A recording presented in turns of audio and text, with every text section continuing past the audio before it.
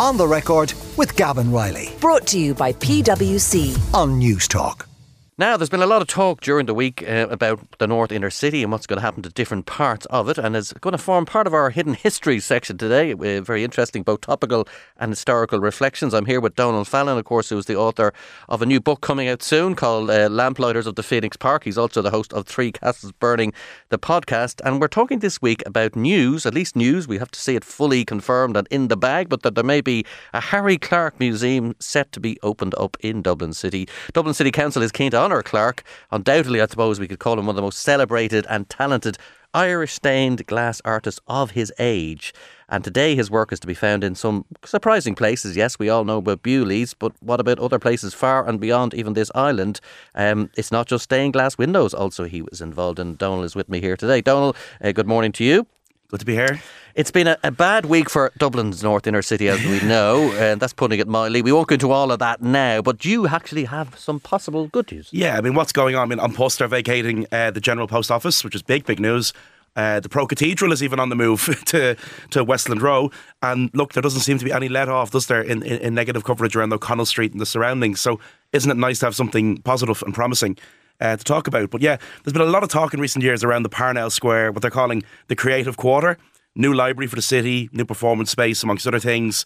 And Parnell Square, I mean, no one really knows what to do with it. I mean, the area has just lost the museum, which was the very old-fashioned, very dusty, but kind of, in its own way, very endearing Irish Writers' Museum. So if that's gone, now the idea has emerged of putting in a new museum honouring Harry Clarke. And look, for reasons we'll get into today, I think this is an absolutely brilliant idea, because as you said, his work is celebrated right across the world, not just here at home. Yeah, a lot of people probably have sat and had a sticky bun in Bewley's and seen his windows right beside them. Maybe they didn't notice if they're completely blind and culturally Philistines. But, I mean, it's such wider his sort of sphere of influence, isn't it? And what an amazing place, Bewley's. I mean, you've got windows by Jim Fitzpatrick in there as well. Great Jim Fitzpatrick. Very influenced by Harry Clarke. But there's 6 really iconic Harry Clarke windows in Bewley's. And I don't think there's any other city where you can see that calibre of art as you're having a cappuccino in the morning. It's just absolutely brilliant. Probably the least visited Harry Clarke on the island is within the chapel of Mountjoy Prison. You don't really want to see that one, do you? No, that's involuntary. I did a talk in there once and I said, can I go and see the Harry Clarke window? And they brought me to see it. But they're all over the island. I mean, St Mel's Cathedral in Longford. Remember that fire? I think it was actually Christmas morning, 2009. St Mel's Cathedral in Longford went up. The Harry Clarke survived with a little bit of TLC. The Little Museum of Dublin have a small Clarke Studios piece on display, which was rescued from the skip of a government department. Ooh, that's now, awful, we won't name the government department. No. But name and shame them. Yeah, isn't that extraordinary? And then one of the most stunning of all Clarke's, it's called the Geneva window, is displayed in the Wolfsonian Museum in Miami, Florida. Is that just amazing? Yeah, I could see, do you want to go Mountjoy Prison? Yeah, do you want to go Miami, Florida? Which way do you want to swing on this one? And it depicts, Irish writers, Sean O'Casey, Joyce, Lady Gregory, Liam O'Flaherty and others. The Irish state actually asked Clarke to produce it for the International Labour Court in Geneva. And then they said, we're not so hot on that. And they rejected it. And why did they reject it? Why didn't they like it? There's a great article on it in History Ireland worth quoting. They said, the panel in question featured 2 naked women. Well, that's enough, isn't it? In Ireland in the 20th century. The panel in question features 2 naked women, but it was the overall character of the window that caused concern. There was a feeling that the image of Ireland presented was not a desirable one. Amongst the writers featured were Protestants and Catholics of dubious morality like Liam O'Flaherty and James Joyce. As well as nudity, the window portrayed poverty, prostitution, drinking and dancing, not things the government wanted associated with Ireland. I don't know what Clarke was thinking, submitting what he did. It was a beautiful piece of work.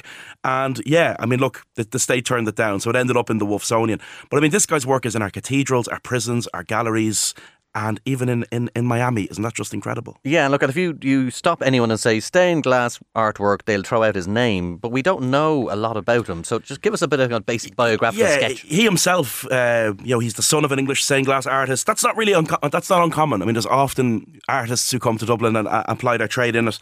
So James Pearce is the father of Patrick and Willie Pearce. He was a monumental sculptor who came to Dublin from Birmingham. There was also, there was Italian stucco workers going way back. It wasn't uncommon for an artist to arrive in Dublin and kind of find a gap in the market and set up to fill that gap. But Joshua Clarke, Harry's dad, his work is around the city as well. Got a lovely window in the Mansion House in Dublin, which has got a new mayor, of course, with the city coat of arms.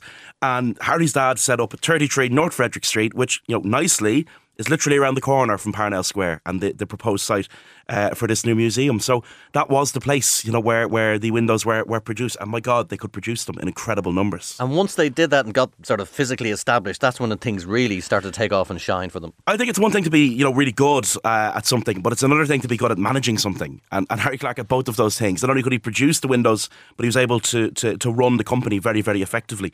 So he studied stained glass at the Dublin Metropolitan School of Art, but I really think it's the real education is in the family business, if you know what I mean. And when the parents go, it becomes Harry Clarke Stained Glass Studios Limited. That name is kind of important because not everything that comes out of it is made by Harry himself. It's a little bit like, like water for crystal. It's pumping out. There's a load of workers that are producing the goods. But it's a very small and dedicated team, I suppose, as well. And even now, there's sometimes confusion around some windows. People say, is that a Harry Clarke or is that a Harry Clarke Studios? But I don't think it's all that important, the distinction. It's beautiful, beautiful work. And Clarke ultimately stood over everything that came out off the place. But I think what really set him apart was that he drew on really beautiful influences beyond just Irish stuff. What was happening in Europe at the time. His biographer has this lovely line that he arrived at artistic maturity at a moment when the Irish arts and craft movement had lost its vigour. In other words, everyone in Ireland was making the same stuff, the same Celtic revival stuff, but Clarke's was different. Clarke's stuff was dipping into kind of European style as much as anything Irish. Yeah, and we think of him glass, but he's in other genres, books in particular, illustrating them, and we don't know as much about them. They're not as fanfared. And not just any books. Edgar Allan Poe. There's a name, Edgar Allan Poe, Tales of Mystery and Imagination. He illustrates that. And we think about stained glass, because stained glass is so vivid, isn't it? In colour. It's in a cathedral. It pops in colour. But actually in black and white, these illustrations are brilliant. Fairy Tales by Hans Christian Andersen. These are just extraordinary names, from everyone's childhood, whether we remember them or not. Hans Christian Andersen, Edgar Allan Poe. And then this beautiful one that I sent into you this morning, The Last Hour of the Night from 1922, which is Dublin. And it looks like Nosferatu, doesn't it? This kind of haunting figure standing over Dublin with the rickety tenement block on one side and, the destroyed buildings of the Irish Revolution on the other. I'll tweet that one out, actually, for anyone to see it. But it's not what you think of a stained glass artist producing, is it? And he's just as good in black and white and on the pages of a book as he is on the walls of a cathedral. I had a vague sense that he had died young, and then I was kind of thinking about it, and what killed a lot of people in their youth and in their prime in Ireland and in Britain as well was TB, and this is unfortunately what struck down Harry Unbelievable. Clarke. For the amount of Harry Clarkes, you could literally, as you said, you could go from Longford to Miami and see them everywhere you go. They're all over the world. He dies at 41 years of age, which is absolutely extraordinary when you think about it. Struck down by TB in his final years. And he did what many people did with TB, kind of went abroad to a sanatorium in Switzerland.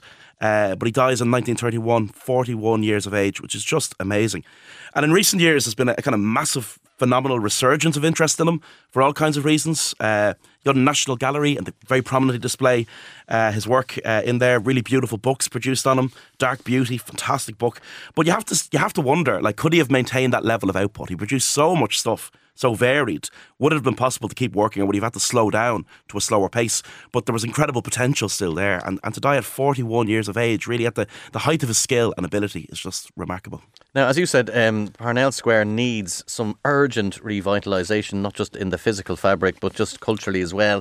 Can this museum, first of all, do you think it'll happen? And will it be a commercial and, just in terms of patronage of it? It all comes down to Dosh, doesn't it, all the time? And look, he's an artist that people travel to admire his work. There was a book in Japanese last year did very well. Harry Clarke, An Imaginative Genius.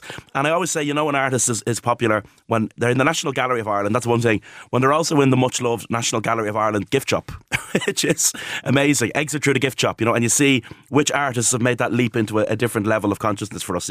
Jack B. Yeats, Maney Jellett, and Harry Clarke is there.